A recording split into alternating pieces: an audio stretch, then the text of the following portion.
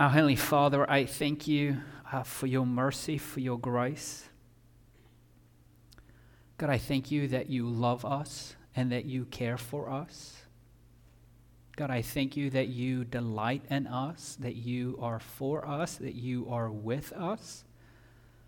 God, I thank you that we can lay our burdens at your feet and that you hear us and that you respond to us. Lord, I thank you that you gather your people to worship you for your glory and for our good. And Lord, I lift up Henry and his brother. Lord, can you be with them? Can you strengthen them? Can you help them as they navigate through all the details and all the arrangements? Can you help them to look to you, trust in you, find hope in you? Can you give them peace? Can you comfort their hearts? Can you be with us that are mourning for our sister in Christ, Miss Julie, knowing that she is with you? Can you help us in this time to look to you? Lord, I lift up all the victims of yesterday through the tornadoes and just everything going on. Lord, can you make yourself known? Can you provide? And Lord, I pray that as we open up your word, can you speak to us? Can you open up our eyes, open up our ears, open up our hearts? Help us to understand your word. Help us to be in awe of you. Stir our affections for you. Help us to walk in obedience. Help us to surrender. Lord, you know each and every one in this room. You know what they're thinking right now. You know how they're feeling. You know what they're believing. Can you speak to them personally? Can you convict them? Can you open up their eyes? Can you help them to look to you, to trust you? Can you make yourself known to them, Lord? Come, Holy Spirit, and reveal truth to us as we open up the word. We ask all of this in Jesus' name. And all God's people said, amen. If you have your Bibles, let's turn to Isaiah. We're going to be in Isaiah chapter 7, verse 10. And so we are in week 3 of celebrating Advent. If you're new here to church and you don't know what Advent is all about, Advent is about us celebrating Jesus and his first coming in humility, but it's also the anxious waiting of his second coming in glory. And so as we lit the third candle in anticipation of Christmas Eve, really what we see is a picture of this light, ever-increasing light that is piercing into the darkness, which is a picture of the gospel. Now, in our series, we're talking about the reason for the hope that we have. So many times we find ourselves in the hustle and bustle of the season. We know that Advent is a season of hope, but very seldom do we slow down to really stop and think about the hope that we actually do have. And so even Peter tells us in 1 Peter chapter 3, verse 15, he says, "But in your hearts regard Christ the Lord as holy, ready at any time to give a defense to anyone who asks you for the reason for the hope that you have." And so here's my hope for us in this series is that as we look at the passages of both the Old Testament and the New Testament and see how Jesus is the fulfillment of the Old, that we would see that our hope is in Christ in every season of life. And so in our series, we said the very first reason for the hope that we have is we needed our enemy to be defeated. And so Jesus came in his first advent, defeated our enemy. And in his second advent, he's coming to completely destroy our enemy. Last week, we looked at the second reason for the hope that we have, that in our darkness, God had promised us and has given us a great light. That very light is God's blessing and presence and revelation, and that light is Jesus. And so today, we're going to look at the third reason for the hope that we have, that amid destruction, God speaks a word of hope. No longer are we outcast, but rather God is among us. So let's look at our text in the Old Testament, and then we'll see how Jesus fulfills it in the New Testament. So let's look at Isaiah 7, verse 10, but then also turn in your Bible, put a bookmark in Matthew 1, verse 23. Isaiah 7, verse 10 says this, "Then the Lord spoke again to Ahaz. Ask for a sign from the Lord your God. It can be as deep as Sheol or as high as heaven." But Ahaz replied, "I will not ask. I will not test the Lord." So obviously we find ourselves right in the middle of things that are going on.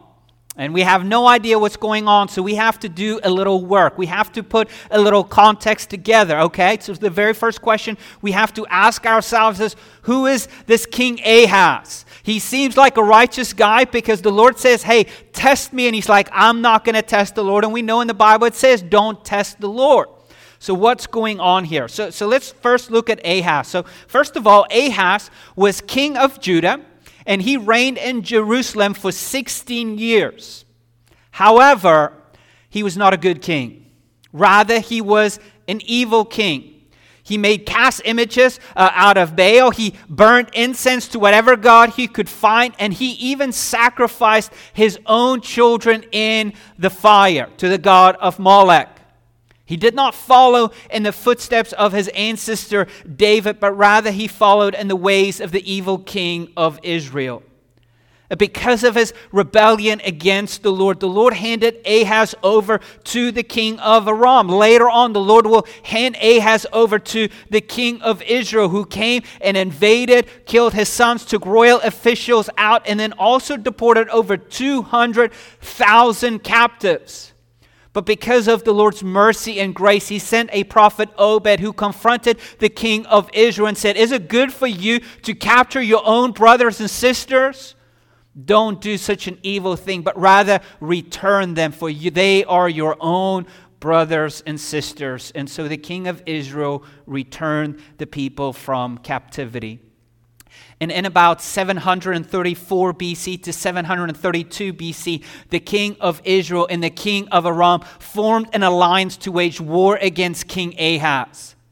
And instead of King Ahaz running to the Lord, depending on the Lord, asking the Lord to deliver him, he went to the king of Assyria. And we find this in 2 Kings 16 verse 7. It says this, so Ahaz sent messengers to King Tiglath-Pileser of Assyria, saying, I am your servant and your son. March up and save me from the grasp of the king of Aram and the king of Israel, who are rising up against me. And later on in the text, we find out that he took all the gold in the temple, all the sacred furnishing pieces, cashed it in, took all the treasures in his palace, all the treasures in his kingdom, cashed it in to give it to the king of Assyria. And what we see now, we read verse 10, the Lord speaks to him. The Lord is patient with him. And in speaking to King Ahaz, he tells Ahaz, ask me for an unrestricted sign. In other words, what the Lord is doing, the Lord is testing him. If there was even a remote spark of faith, God wanted to give Ahaz an opportunity to express it. And notice what the Lord says in verse 11. He says, ask for a sign from the Lord your God. What does he mean by the Lord your God? What that reminds us of is that despite Ahaz and his disobedience, despite the people remaining unfaithful to the Lord does not abandon them. He's not saying, you know what, I'm done with you. I'm no longer your God because you are unfaithful to me. But rather what we see is the Lord remains faithful regardless of his people's unfaithfulness. Why? Because he made a promise. He made a promise to Abraham, to Isaac, to Jacob, and later on to King David. So the Lord tells Ahaz, hey, ask for a sign. It can be as deep as Sheol or as high as heaven. In other words, what he is doing is the Lord is showing Ahaz that nothing is outside of the Lord's sovereign rule. And Ahaz has already made his plans. He's already made up in his mind not to be dependent on the Lord, but rather to be dependent on the king of Israel. And in his monumental piece of hypocrisy, he says, oh, I will not test the Lord. More than likely, he's thinking of Deuteronomy 6 verse 16, where it says, do not test the Lord your God as you tested him at Massah. Which indicates to us that Ahaz at least had some knowledge of the law, which he was supposed to know, which he was supposed to follow. And in his hypocrisy, he's like, I'm not going to test the Lord, but I'm certainly going to make cast images out of Baal and burn incense to other gods and sacrifice my children to the Lord, to the god of Molech. but I am not going to test the Lord. And really what he's doing, just like Satan, who knew Scripture and misused Scripture and yet walked in disobedience and rebellion against God, so Ahaz and his godlessness and his inappropriate, unbelieving allusion to what God had said knew Scripture, abuses Scripture, and refuses to walk in obedience. And look at how Isaiah responds to this hypocrisy in verse 13.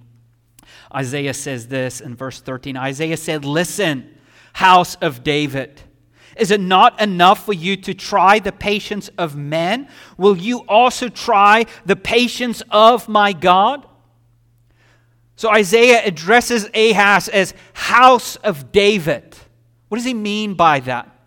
Well, it's an expression that means that Ahaz is occupying the head of the house of David. It recalls this covenant that the Lord made with David of granting him an eternal offspring, an eternal kingdom.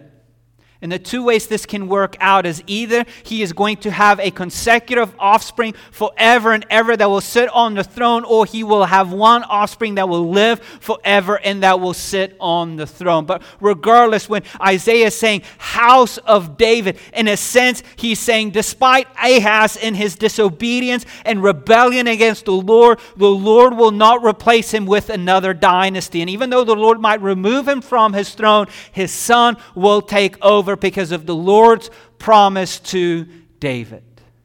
It's not like the Lord can say, you know what, I'm done with you. I'm done with you and your children, your whole house. I'll find somebody else. But Isaiah says, no, house of David. The Lord made a promise, and despite your unfaithfulness and your rebellion, the Lord is going to remain faithful. But notice what Isaiah says. He says, not only are you frustrating men, but you are also trying the patience of my God. In a sense, Isaiah tells Ahaz, it's not your God. You're not following him. It's my God. Not only are you frustrating me as a prophet, but the Lord's patience is running thin because of your disobedience, because of your rebellion. And so because of the Lord's patience running thin, look at what Isaiah says in verse 14. Therefore, the Lord himself will give you a sign.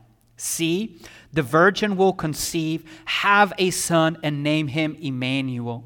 By the time he learns to reject what is bad and choose what is good, he'll be eating curds and honey. For before the boy knows to reject what is bad and choose what is good, the land of the two kings you dread will be abandoned. The Lord will bring on you your people and your father's house such a time as has never been since Ephraim separated from Judah. He will bring the king of Israel. So we read in this text that the Lord is giving Ahaz a sign.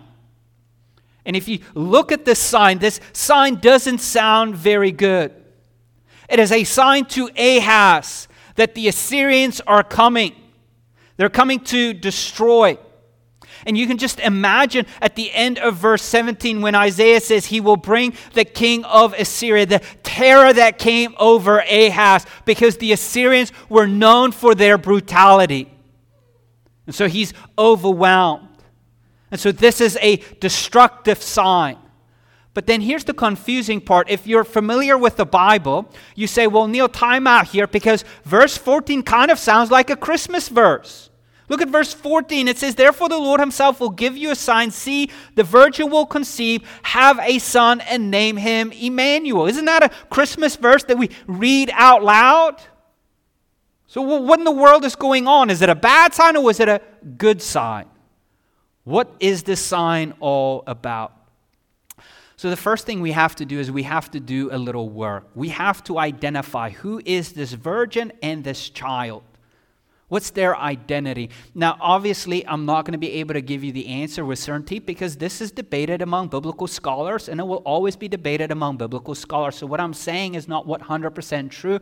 I'm just trying to show you what it could possibly mean and the best interpretation according to the best of my ability as I trust the Holy Spirit that has illuminated me in this text. Don't be bored with the details. There's going to be a point. But the details are important, okay? So there are three major views to come up with the identity of this virgin and the identity of this child. The first major view is especially common among Jews in the 2nd century. They understood the prophecy to mean Ahaz's wife and his son Hezekiah.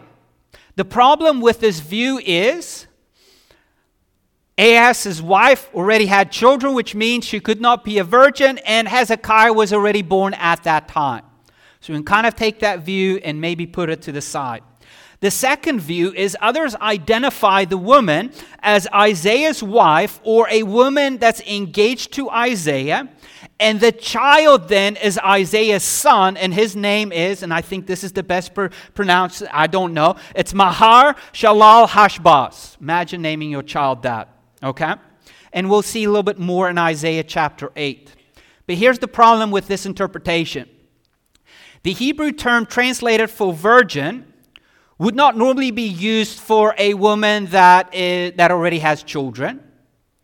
However, it could be possibly true. Isaiah could have been engaged, which meant his wife has died. So here's this new woman that he's engaged to. But then the second problem is the contradictory names. What will this child's name be? Emmanuel, which means God is with us. Isaiah doesn't name his son Emmanuel, but rather he names him Mahar Shalal Hashbaz, which means the spoil speed, the prey hastens. God with us, the spoil speeds, the prey hastens, aka destruction is coming, and this is what this son's name means. So it's like, okay, what do we do with that one? The third view is, which you can guess, the virgin is named Mary, and the child is Jesus. Who all jumps on that bandwagon? Okay. Here's the problem with this view. Who's the sign to? The sign is to Ahaz. How can 700 years later Mary and Jesus be the sign to Ahaz? That's one problem. The second problem is, what does verse 15 mean? Read verse 15. By the time he learns to reject what is bad and choose what is good, he'll be eating curds and honey. I don't think Jesus ate curds and honey. Then look at verse 16 and 17. For before the boy knows to reject what is bad and choose what is good, the land of the two kings you dread will be abandoned. The Lord will bring on you, your people, and your father's house such a time as has never been since Ephraim separated from Judah. He will bring the king of Assyria. And so when you read verses 15, 16, and 17, it's not talking about a way, way, way distant future, but rather a comparatively close future. But then we have another problem, because Matthew tells us that this prophecy is fulfilled in Jesus. And if we hold firm to the inerrancy of Scripture, we say Scripture is without error, Matthew cannot be wrong. He must be right. But what do you do with the sign to Ahaz? What do you do with verses 15, 16, and 17? You see how this can create a debate. Now, last week we said when we study prophecy can be very confusing. Why? Because sometimes the prophet will use future tense and past tense in the same verse. And you're like, wait. Is it future or is it past? Is it going to take place or is it already taken place? And they use it interchangeably. And sometimes last week we saw the reason why Isaiah did it, but he's using past tense because of the guarantee of it. It's as good as done. As good as it has already happened. That's how you know it's going to take place. Another part of prophecy that is confusing, and this is where we're getting at in this text, the prophecy could have an immediate fulfillment and also a future fulfillment.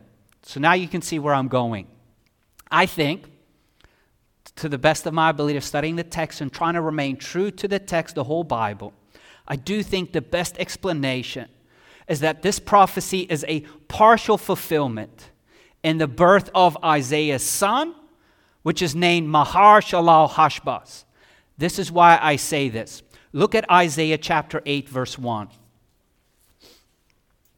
Then the Lord said to me, take a large piece of parchment and write on it with an ordinary pen.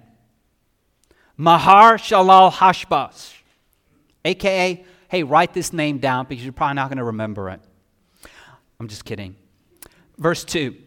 I've appointed a trustworthy witness, the priest Uriah and Zechariah, son of Jeberechiah. Verse 3. That's Isaiah, I was then intimate with the prophetess, and she conceived and gave birth to a son. The Lord said to me, name him Mahar-shalal-hash-baz. For before the boy knows how to call father or mother, the wealth of Damascus and the spoils of Samaria will be carried off to the king of Assyria. Do you kind of see the allusion in chapter 7? Okay, I don't have to explain much to you. So we see here the partial fulfillment. The Assyrians are coming. And the sign will be for King Ahaz. Isaiah will have a son. And by the time he matures, he can say father or mother or discern between good and evil. Damascus, Samaria will be destroyed. And you know they're coming for you to Jerusalem. So it's a partial fulfillment.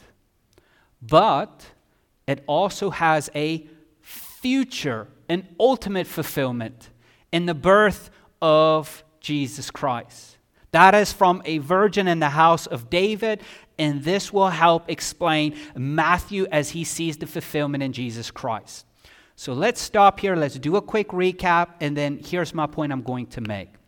So far in our text, we've seen Ahaz. Is he a good king or a wicked king? He's a wicked king. The king of Aram, the king of Israel, is coming to invade. Instead of King Ahaz trusting the Lord, he's depending on the king of Assyria. The Lord in this grace confronts him, says, ask me for any sign. And in a sense, the Lord is testing him. If there's a spark of faith, now's the time to express it. But Ahaz is one big hypocrite, and the Lord's patience is running thin. And the Lord says, here's a sign for you, a sign of destruction. But then when we look at the sign, not only is it a sign of destruction, it's also a sign of hope. So here's my point, okay? I'm glad you stuck with me. If you're taking notes, here's the main point of today's message. And this point is kind of mind-boggling. And what I mean by it's not going to blow your minds, it's just hard for us to comprehend. How could it be? Is this, if you're taking notes, amid the destruction, God speaks a word of hope. Amid the destruction, God speaks a word of hope. Think about this sign that the Lord is giving to Ahaz. It is a sign of destruction. In other words, Ahaz, here's how you know the king of Assyria is coming. Here's how you know you will be destroyed.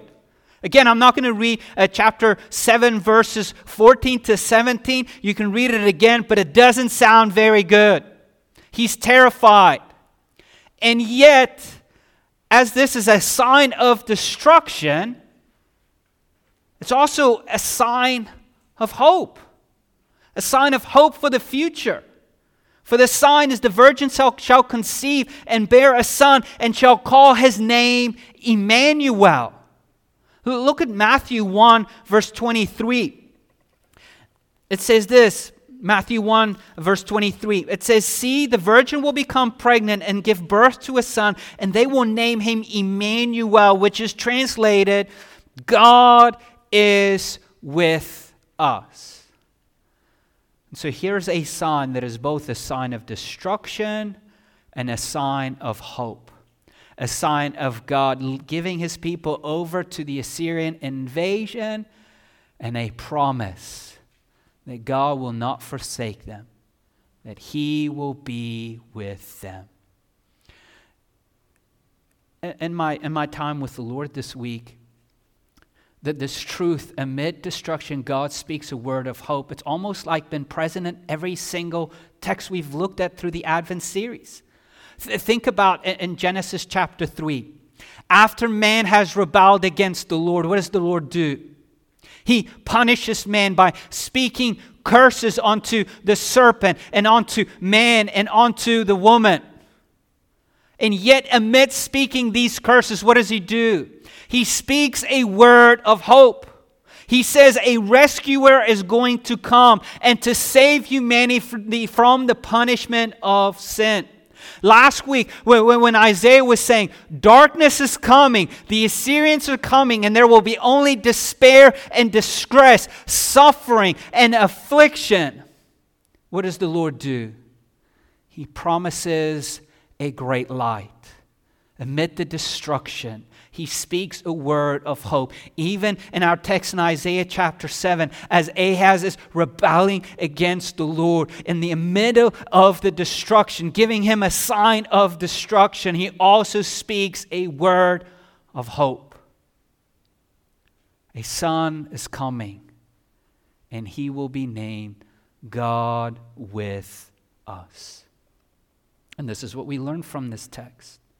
Second thing we learn from this text, if you're taking notes, is this. God is transcendent over us, yet he is present with us. Just think about this. God is transcendent over us, yet he's present with us. What do I mean by that? What I mean by that is God, in all of his glory, is far above us. Yet in his grace, he's near to us. For he's called Emmanuel. God is with us. Like just stop and consider the promise. God with us. The God who spoke everything into existence. The God who rules over all creation. Every star in the sky, every mountain peak, every grain of sand, the sun, the moon, the oceans, and all the deserts. God rules over them all. The God where a host of angelic beings are continually worshiping him, singing praise to him. The God whose glory is beyond our imagination and his holiness is beyond our comprehension. That very same God that is present with you. The very same God who took on flesh and dwelt among you. The very same God who came to die in your place. God is transcendent over us, and yet he's near to us. The third thing we learn from this text is, if you're taking notes, is God is faithful in keeping his promises. God is faithful in keeping his promises. Like, think about the God who made a promise to David, Abraham, Isaac, Jacob, and then to David. And seeing the unfaithfulness of his people. And actually when he made that promise, he knew how unfaithful they were going to be. And yet he keeps that promise. The promise he made through the prophet Isaiah. Destruction is coming, and destruction did come. Even though the Lord delivered them. They certainly did come through the Assyrians. And then he promises a child. And he'll be named Emmanuel, God with us. I'm reminded, Paul tells us in 2 Corinthians 1 verse 20, for every one of God's promises is yes in him. That is Jesus Christ. Therefore, through him we also say amen to the glory of God. Like, well, what does Paul mean by that? What Paul means by that is that every promise that God made is yes in Jesus Christ. It's not maybe. It's not could be. It's not should be. It's yes. This is why when we pray, we say amen. Not to stop prayer, but to say amen to the glory of God, because we know the promise that He made to us is yes in Jesus Christ. So what does that mean for us? What that means for us is that we can be sure of the Lord's faithfulness in us and our lives today. So when the Lord says, never will I leave you, never will I forsake you, what does that mean? That's a guarantee. You can take that to the bank. When He says that I'm your refuge and your strength, your ever helper in times of trouble, you can have certainty in that.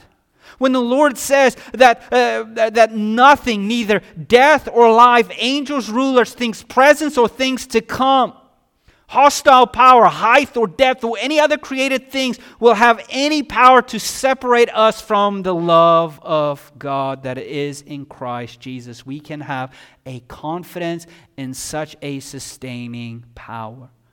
And when the Lord says a day is coming when He will wipe away every tear from their eyes, death will no longer exist, nor grief, crying, pain will no longer exist, because these previous things have passed away. That too is a guarantee. For the Lord is faithful to His word.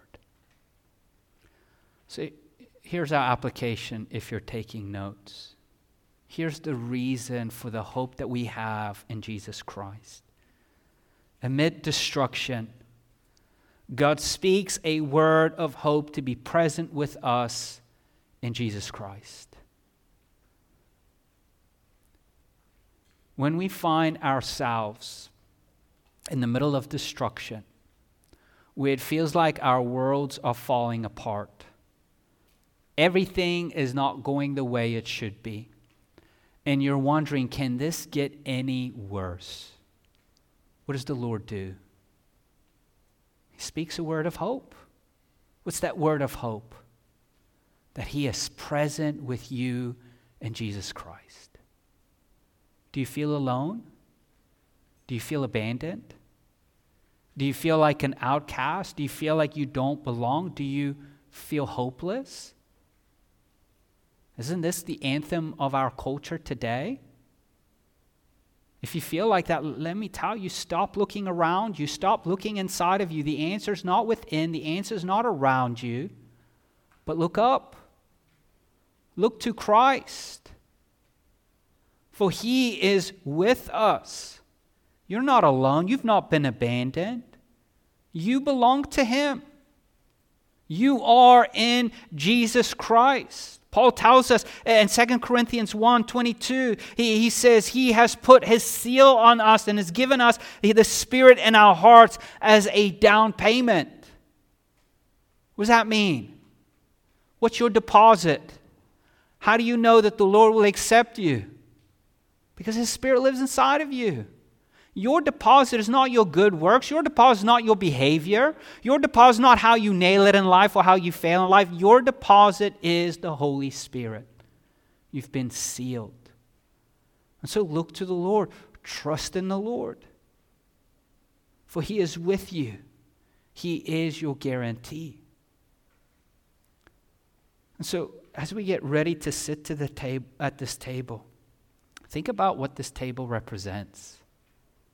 We get to sit in the presence of God. We're invited in not because of a good week, not because we've nailed it. We get to sit at the table because of what the Lord has done on our behalf. Let's just take some time and pray right now. Maybe there's a couple of things that you need to reflect on. Heavenly Father, as we get ready to sit at this table, can you just make yourself known? Can you help us to understand that you are with us? Lord, you know each and every one here. You know what we're thinking and how we're feeling. Can you meet us? As we continue to pray, maybe for some of you this year you're feeling hopeless. You're overwhelmed in life. Maybe you feel lonely. Maybe you feel abandoned. Maybe you feel like God has forsaken you. Maybe you feel like God does not love you. Or God doesn't care about you. And I want to remind you this morning, God speaks a word of hope in your life.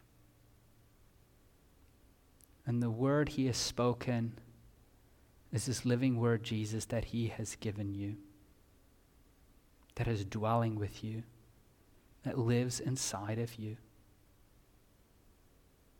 And how do I know that is true? Because of the faithfulness of his word. And I'm reminded when I sit at this table, I'm not alone. I've not been abandoned. I've not been forsaken. He is faithful. I get to sit in his presence and I get to eat, not because I've done anything good, but because what his Son has done for me. I get to eat as I feast on the body of Christ that was broken for me, as I feast on the blood of Christ that was shed for me, the new covenant I have. And this table helps reorient my mind and my heart and reminding me of the hope that I have. And that hope is in Jesus. And so whatever you're going through, the season of life you find yourself, whether you are distracted by the things of this world or whether you are hopeless, see this invitation as come and fix your eyes on Jesus. And so as we get ready to distribute these elements, like this is what I want you to meditate on, to reflect on. That God is with you. All the promises is yes in Jesus Christ. So what promise do you need to cling to this morning? That promise is yes in Jesus Christ. I'm just amazed at this text that the Lord gives a sign to Ahaz, which is a sign of destruction, and yet a sign of hope. When we look to the cross, it's a sign of a curse. Curse is the man who's hung on a tree. And yet for us, it's a sign of hope. Where Jesus died in our place, took upon himself our sin. How do we know the hope that we have? We look to Jesus. This morning we are reminded that he's with us. That by this bread, his body was broken for us. We eat it in remembrance of him.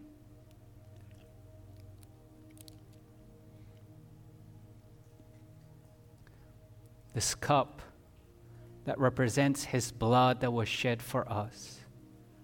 The new covenant we have in him. We drink it in remembrance of him.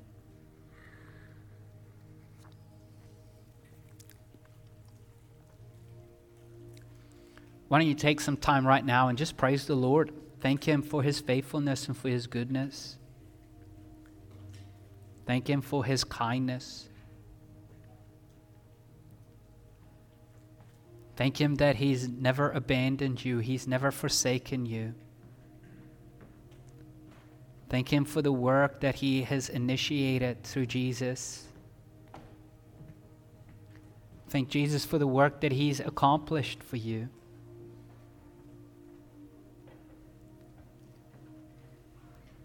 Thank the Lord for all the promises we have that is yes in him.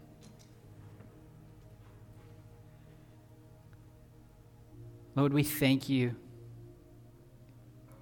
Can you help us in the midst of difficult times to cling to these promises? Can you help us to not look around and get distracted, not look inside, but look to you? trust in you, cling to you, be overwhelmed by you and awe of you. Can you address our fears and our insecurities? Can you remove the idols that we're clinging to and bowing down to?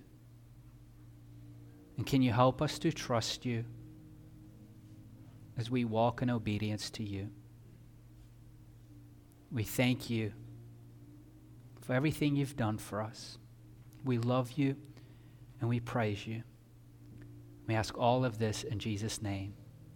Amen. Let us stand. Let us worship our King.